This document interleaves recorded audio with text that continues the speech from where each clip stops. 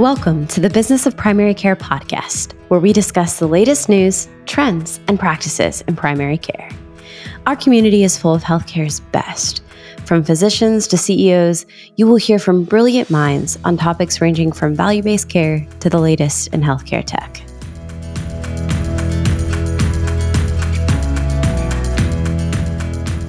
Welcome back. During our last episode, we talked with Dr. Jessel, the Chief Medical Officer at Athena Health. We discussed medication management, the role of technology in primary care, and the future of AI in healthcare. And this week, we welcome Joanne Preston, author of Lead the Way in 5 Minutes a Day, sparking high performance in yourself and your team. She joins our host, Katila Farley, for today's discussion. Katila is a registered nurse and an experienced healthcare executive. Her professional experience includes 18 plus years in healthcare, and she currently serves as the Chief Customer Officer at Affirm Health. Joanne works as Workforce and Organizational Development Manager at Rural Wisconsin Health Cooperative. To kick off today's discussion, Joanne shares a little bit about herself. Thanks, Katila. It's so nice to be here with you. I really appreciate the opportunity to talk with you and your colleagues out there about this very important topic. So a little bit about me. You know, this is the hardest question. You put it first. How do you start to tell someone about yourself? Well, I'm only funny by accident.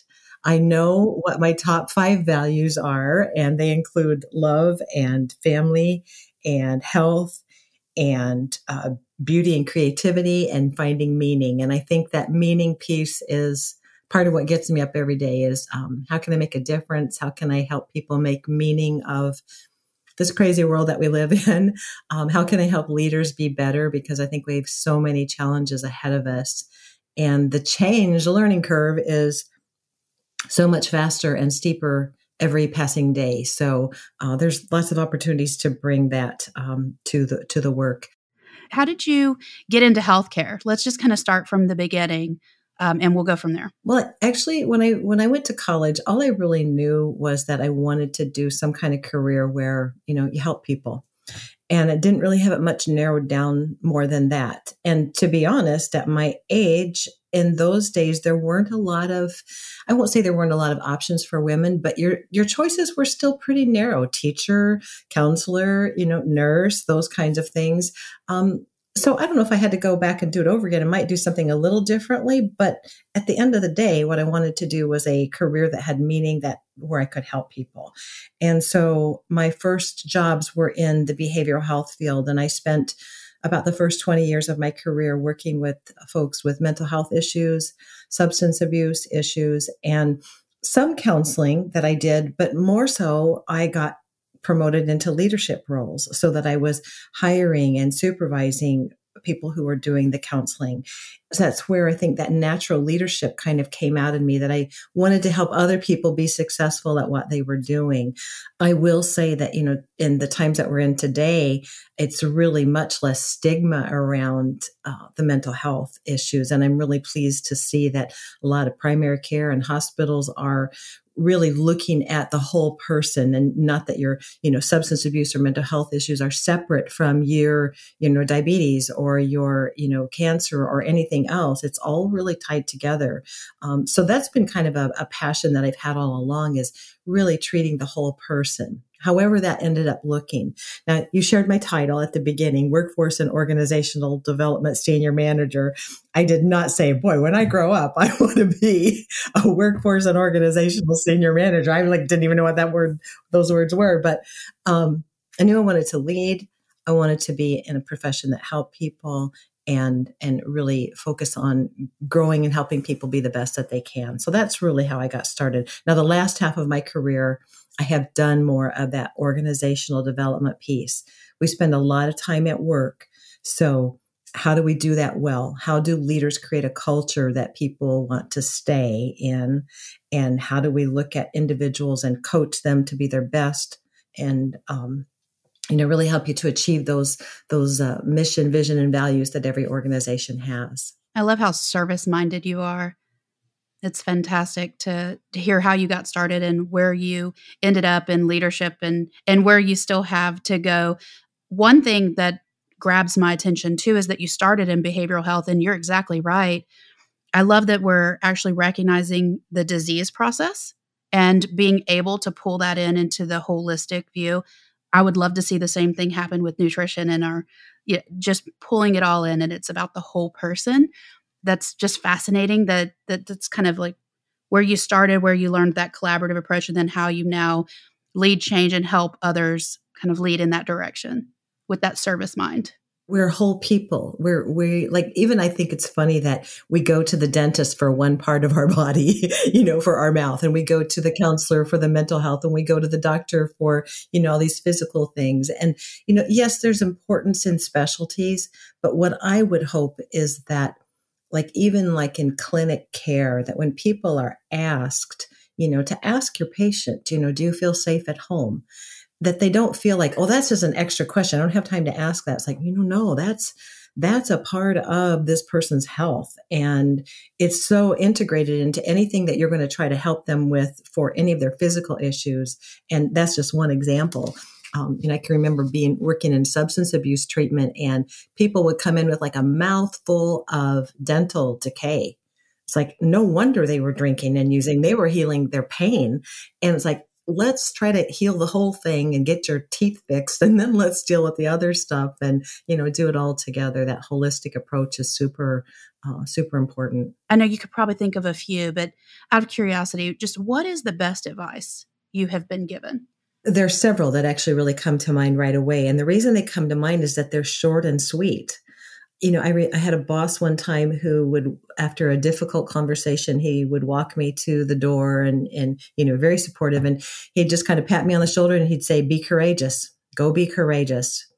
And it's just like, 25 years later, that rings in my head, be courageous. What does that mean at this point in my career versus what it meant then? At that point, it was like, I supervised someone who was older than me, more experienced than me, and applied for the job that I had and didn't get it. So I was really intimidated. I was young and I was very intimidated by her. And so I was just kind of letting her get away with bad behavior.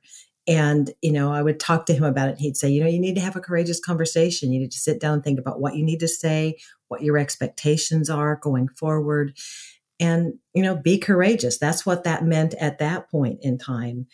Today it's about being courageous to do a podcast or, to teach a new class or to really try to figure out this thing that we have facing us now, which is there's not enough people to fill the positions that we have going forward in healthcare. There's just demographically not enough people.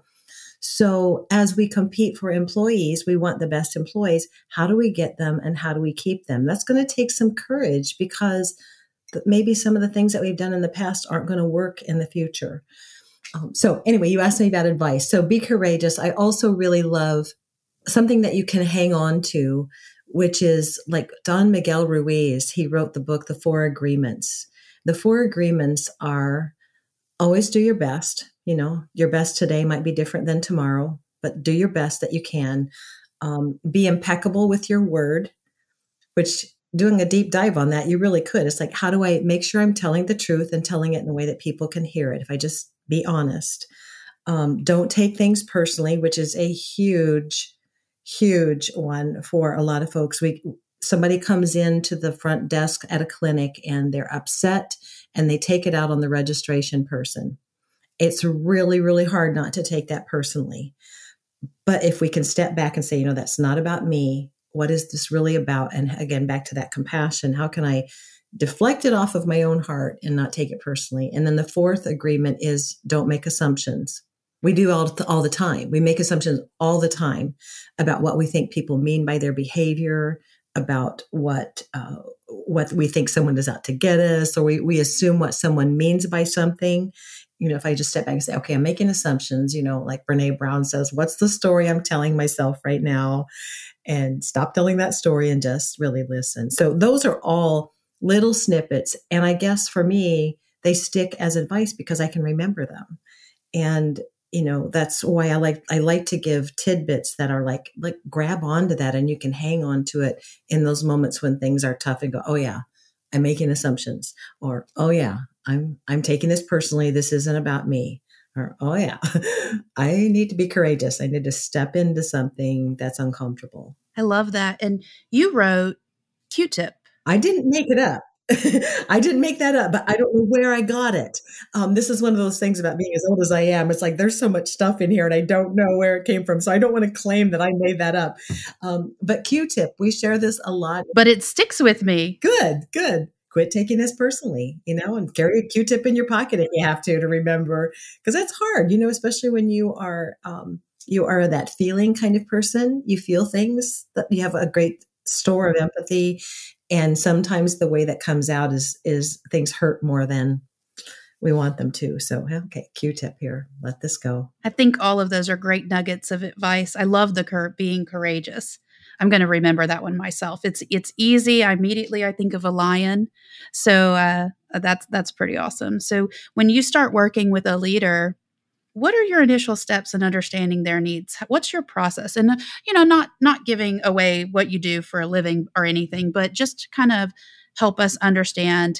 Especially in your book, you talk a lot about being able to figure yourself out, taking the time to know your weaknesses and strengths.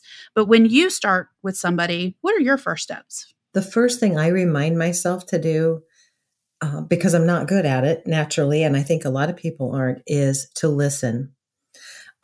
Often, we know a lot of stuff. So I want to come in and I say, oh, you need to do this, or here's a great idea, or have you tried this?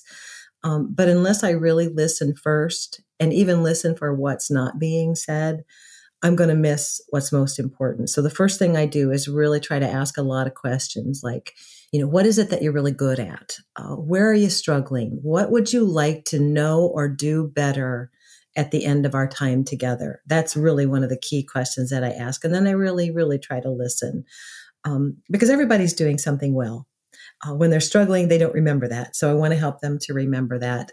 But I also want to give them hope that, if you are struggling, that don't give up. Maybe that's the be courageous coming back out in me, is like, I ask people to be courageous, talk about what you're struggling with. I will also share that, I was promoted in my first job out of college after about 3 months, and I was supervising people I was friends with. And boy, did I blow it. I mean, I blew it big time.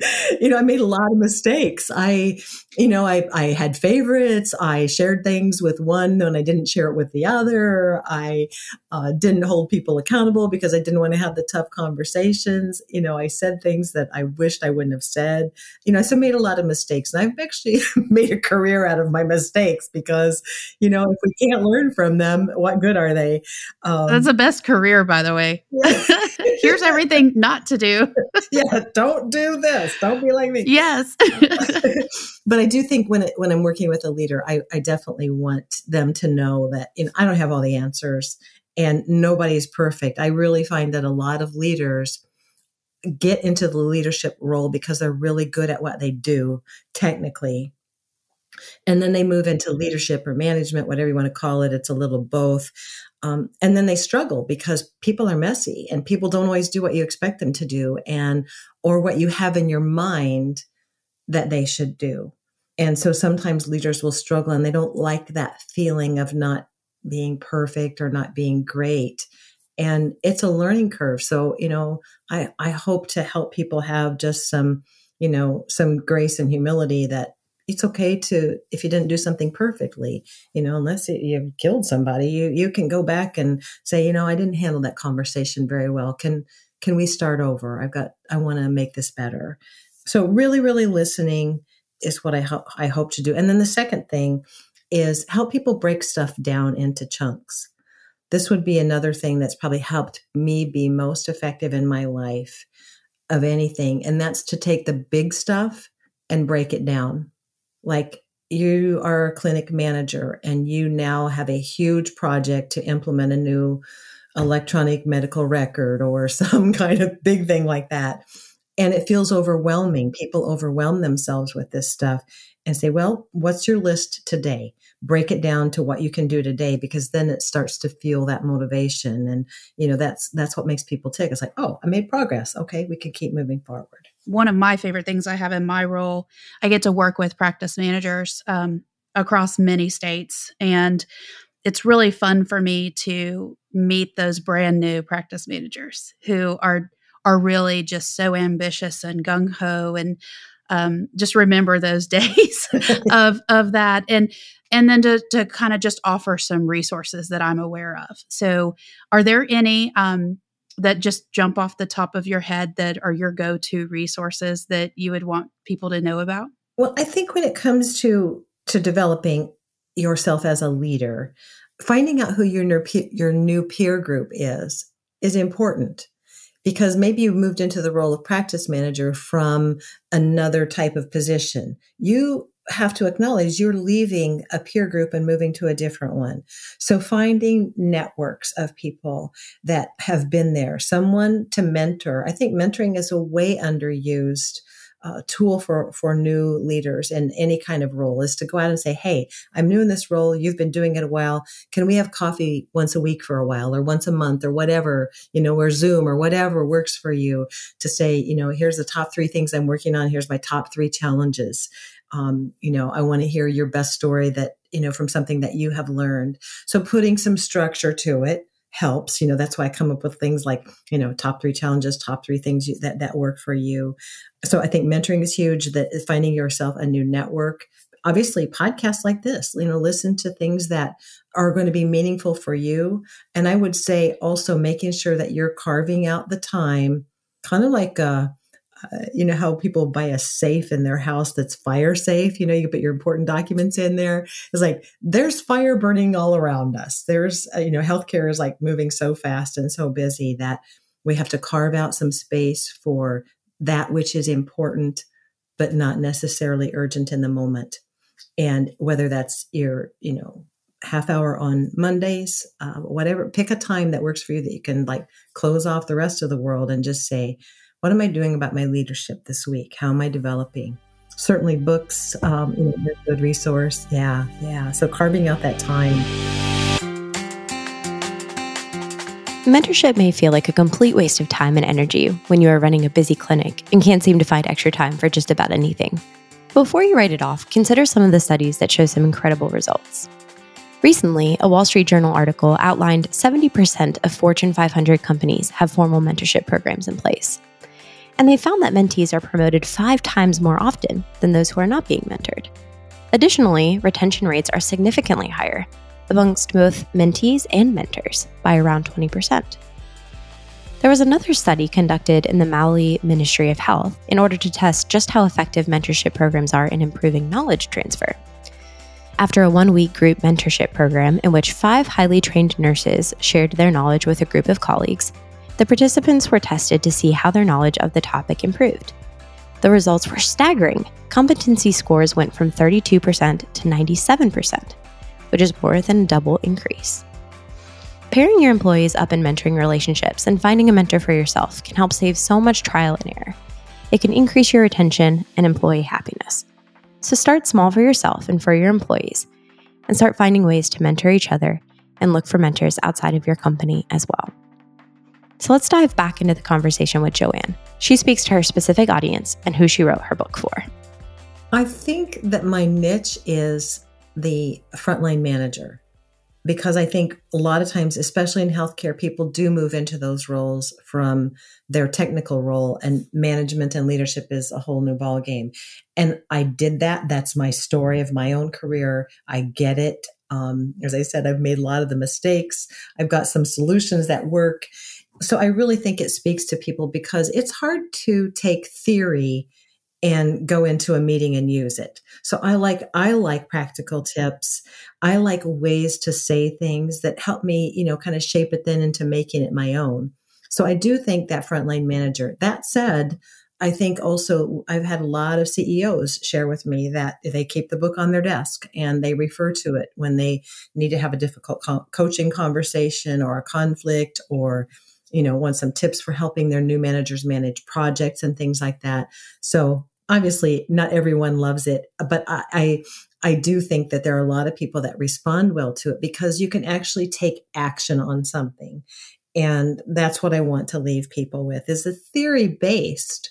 I'm sure that some of my writing ends up being more essay and kind of my opinion, but it's based on my experience and the things that I have read. And so it is theory-based. But I think when you're too theoretical, people will be like, oh, yeah, that's interesting. And now I have to go to work. Yeah. How do I apply it? So Right. application is big. It has to be short. People are so busy. And I will recommend books that, you read from cover to cover. And over time, you need to read those. But today, I've got 15 minutes. So what can I do in 15 minutes or 5 minutes or whatever I've got that I can actually kind of plant a seed there that will help me today? So speaking of thinking of resources, do you have any technology must-haves versus nice-to-haves? I will share that what I think is helpful when it comes to technological solutions is that keeping them simple is important. Also, I have worked for organizations that rolled out these really complex technological solutions for performance reviews or managing employee performance or what have you. And here's the big thing that gets underestimated is the amount of time that you need to commit to teaching people to actually use them. That's one piece. So that when it comes to leading change, you really need to overestimate the time it takes to educate and help people feel comfortable with whatever technology you're using. Because one of the things that looks like change resistance is really just fear of looking stupid. Like back in the day, we can say this now, when physicians first started using electronic health record, you heard a lot of resistance. I don't want to do that. But physicians don't like to look stupid. No one does. And so that's where it comes out looking like, resistance to change is that people don't want to feel that way. So I would say carve out more time for education. I love that you pull up the conversion to electronic medical records. And it is amazing to me how many clinics are still working on that. And now you have the new adaptation of the scribes and AI and what AI is going to do. And I think that's a very powerful comment that you made is nobody likes to look stupid. And I remember we were rolling out our electronic medical record, and the company that we were using got a percentage of collections. So, of course, they didn't recommend decreasing your schedule time because that would impact everybody. But I was pretty adamant. No, I wanted 2 solid weeks of a half schedule. Probably the best thing I ever did in my career was go against the advice of the very product we were rolling out. I can't agree with you more. Make sure you leave time for questions and adoption and process development and the fact that you probably got it wrong and you need to have some room to get it right. Room to get it right and also room to make those mistakes and having that what we call just culture where it's like I can say, hey, I don't get this. Having people who are trained as preceptors or super users or mentors or whatever you want to call them who really understand that it's not enough to just say, do you have any questions? Or just let me know if you have any questions, because people won't. They will be like, I don't know what to even ask. I don't even know what I don't know. So it's a lot like the teach back that we do with patients.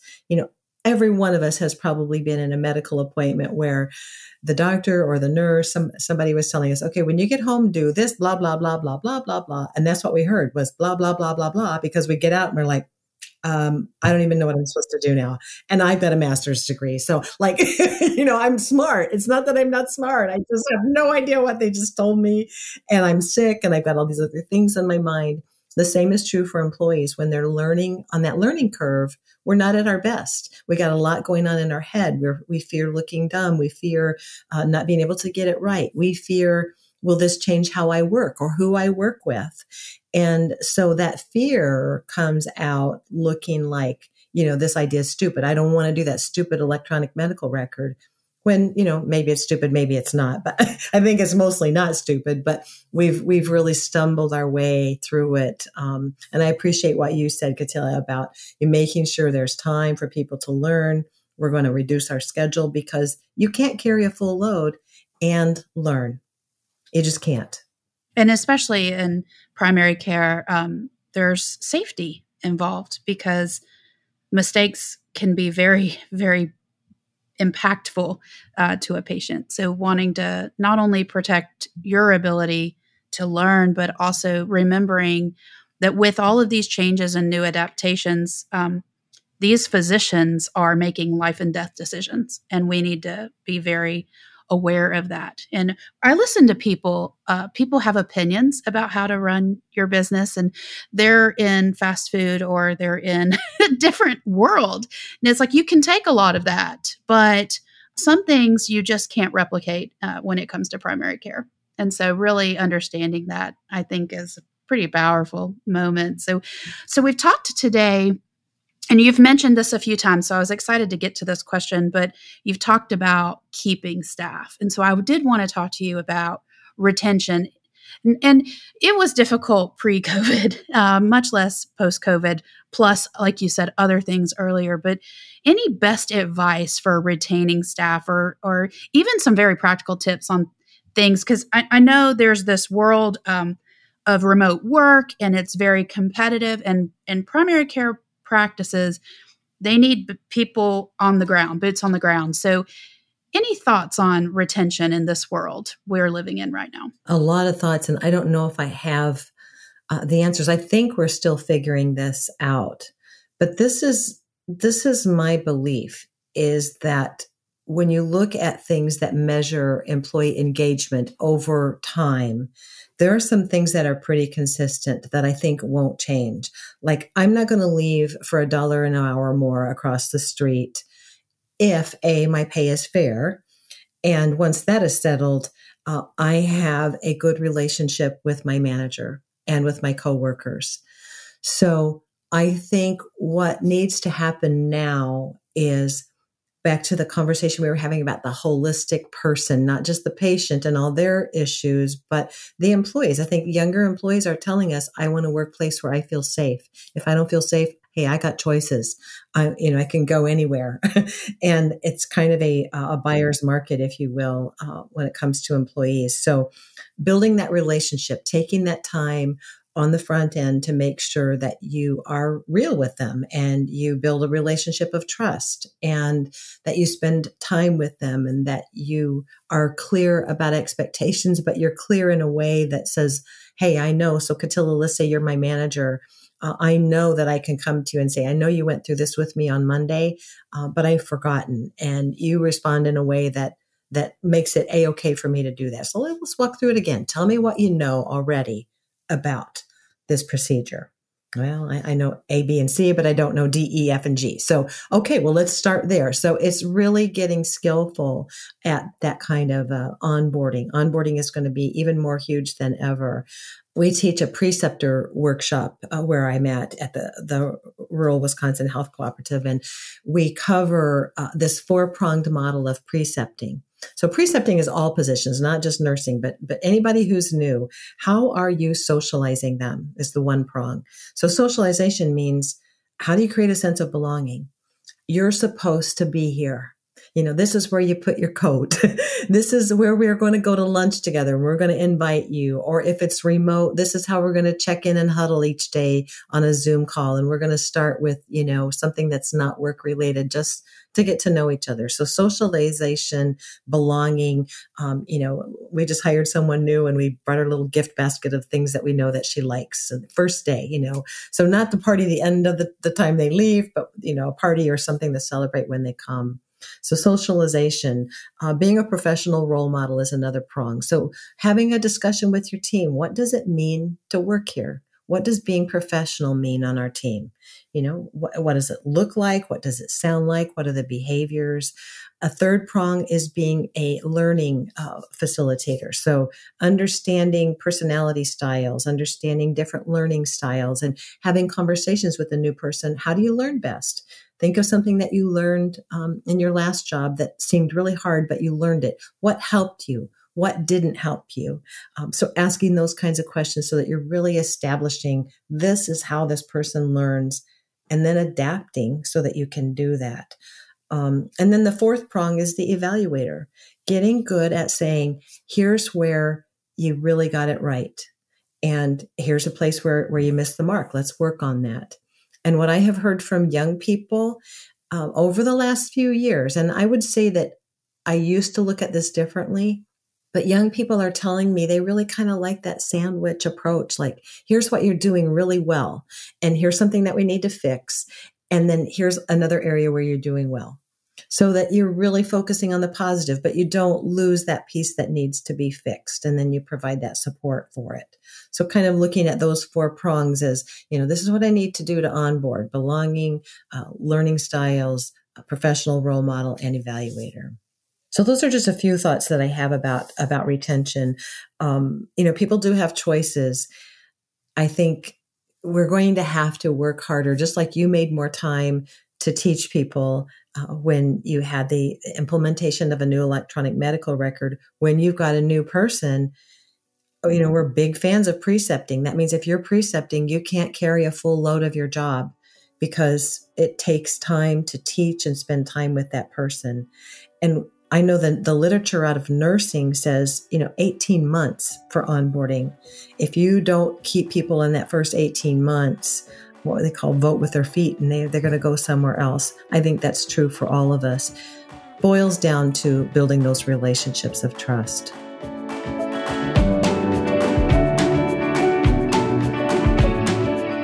Even before COVID-19, the staffing shortages in healthcare were beginning to take a toll on our communities. But after the pandemic, the burnout and retention rates have only worsened. In a study published in the Journal of American Medical Association, just under 32% of doctors reported feeling burnt out in 2019. In 2022, that figure rose to 40%. Nurses fared similarly.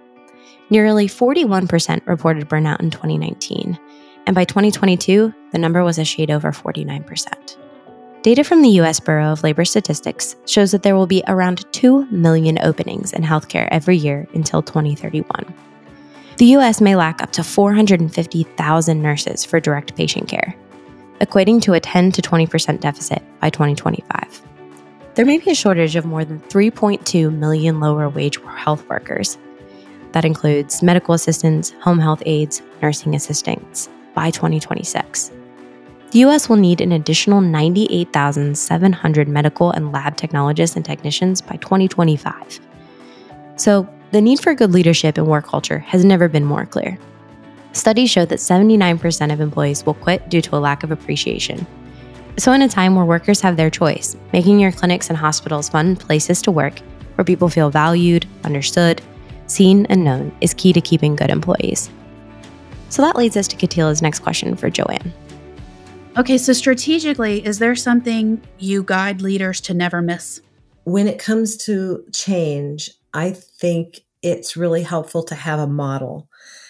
And one of the models there's several models that are out there, but John Cotter's model is really one of those applicable models that you can grab onto. So if you don't have some aspects of these strategies for your change, it's going to fall off. It's not going to happen. It's not going to be successful. So, for anyone listening, think about the changes that your organization has been through. And if it didn't go so well, it's probably because of one of these things. So there was no sense of urgency.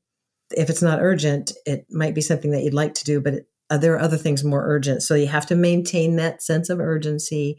You have to think about working as a team. Nothing we do in healthcare do we do alone.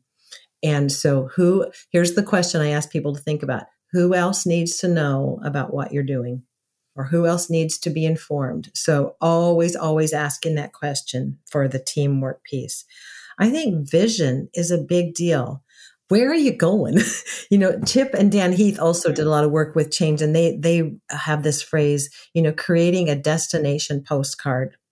So when you're trying to get employees on board on something and going to where you want to go, let's say you want to have those great ratings for patient experience or customer service, why? What's this about? Why are we doing this? Why is this so important? And telling the stories that make it someplace that people want to go. So having a clear vision is not that stuff that you've got on the plaques on the wall. It's about the stories that you tell and being clear. How you communicate. This is probably the big one. Out of all of these, it stands out. It relies on a clear vision to be able to communicate it. But I think for all leaders, think strategically about how you're going to communicate, how often, in what ways. Don't just say, hey, I sent an email, because if I sent an email, that's all that happened. You have no idea if anyone read it. And if they read it, if they understood it. So that's big. How are you empowering people? This is a word that gets thrown around a lot, but what empowerment means is that I believe I can take action to fix something right where it's at. Patient comes in, they're late, they missed the bus, they, are crying, they're upset at the desk. Can I fix that? Can I do something to help that situation instead of just saying, no, I'm sorry, you missed your appointment, you'll have to reschedule. Yeah, that's the policy. And you want to teach people that policies matter, but real life matters too. So bring that compassion back. How do you empower people to fix stuff?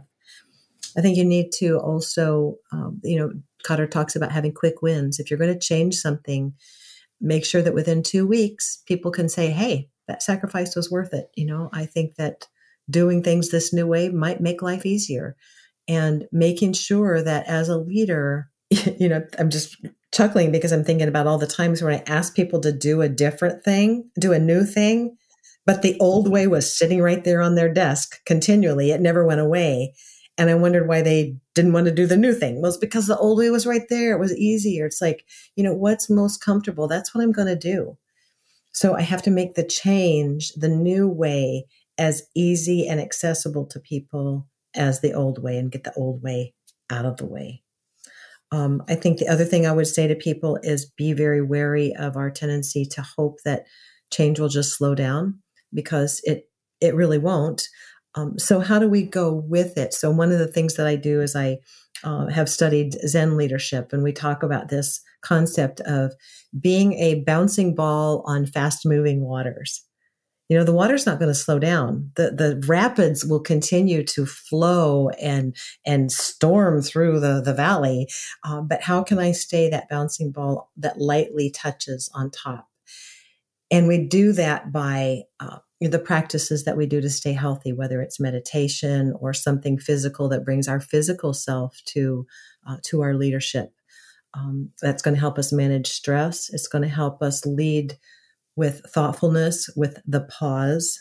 I know I'm going lots of different directions here for you, but I think all these pieces that I'm telling you are part of being a strategic leader, is keeping all of these things, having a philosophy that you follow so that you can look at the work that you do and it's going to stick. And the last strategy of Cotter's model is nailing it to the culture.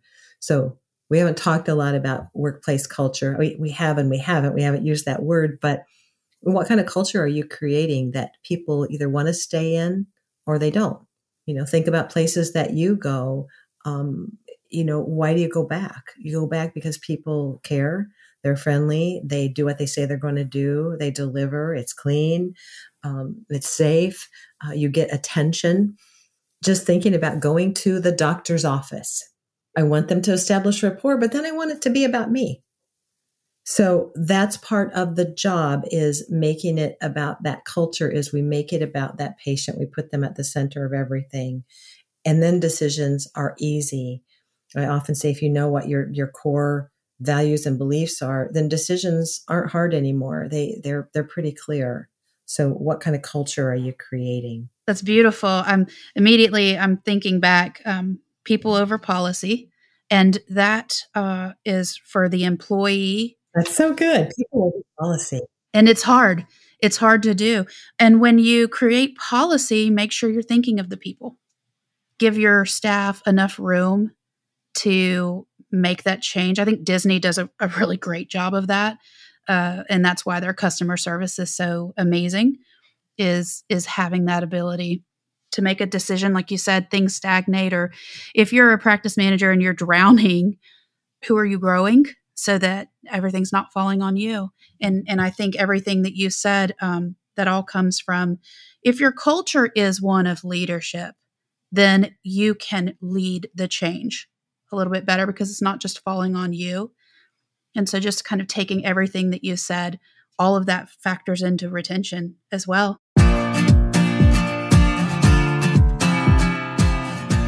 At the end of every episode, we like to ask a few final questions to conclude the show. The first is, what do you think is the biggest challenge in primary care today? The phrase that comes to my mind is regulatory burden. There's so much of it. I would love for things to get a little less complex.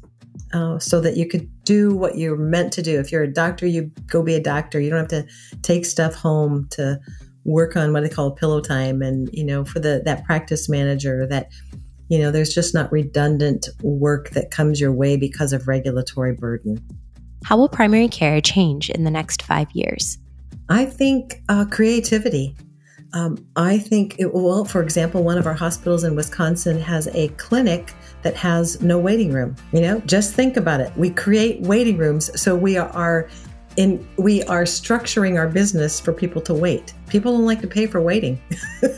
So they're doing it, and they figured it out. So there's occasions that they do have to wait, but for the most part, people come in, they self-room. We're moving through some of this stuff like, why do we have a waiting room? Nobody wants to wait. So I get there's challenges with that, but I think the only way we're going to make things better is with just a ton of creative approaches to solutions and thinking. I don't want to use that phrase, think outside the box, but we are so far in the box, we can't even see the opening in some cases when it comes to healthcare. So let's blow the thing up. What is one big scary dream you have for yourself or for the industry? My fear, if I look at it from like a negative, is I fear that we are not appealing to young people enough about wanting to come into healthcare.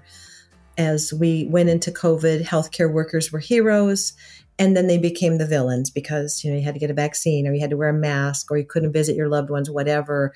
I don't mean whatever as in that's a little thing. These are hard things that we've had to deal with. And I think young people might be thinking, I don't know if I want that. And that I'm afraid of, and we have to really work on fixing that.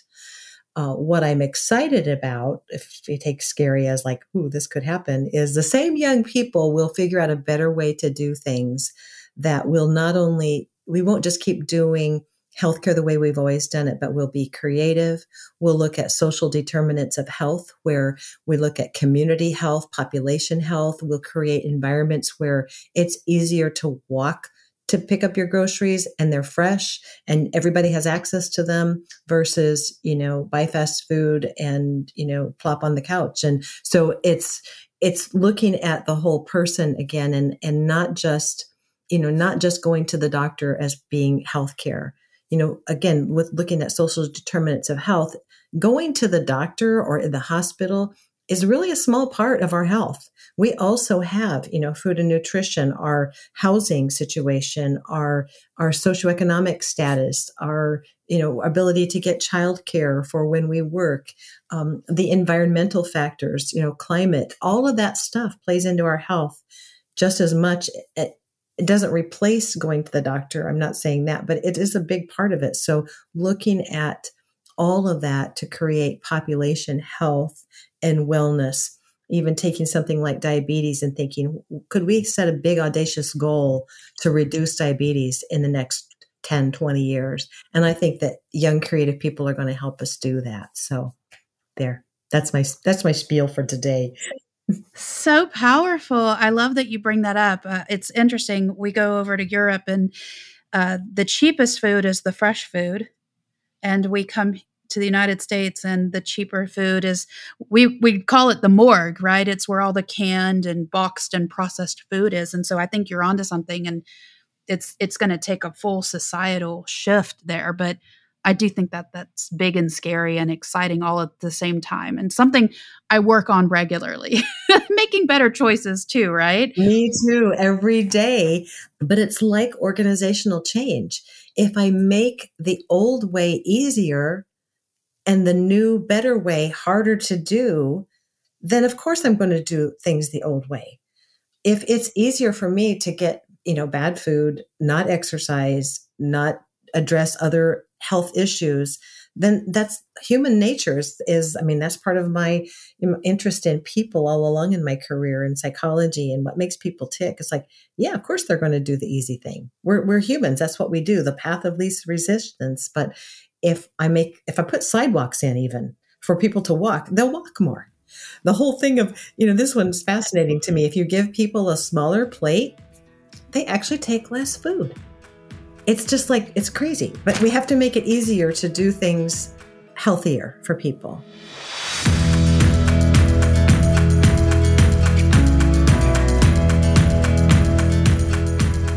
Thank you for listening to the Business of Primary Care podcast. We are honored that you've chosen to be a part of this community.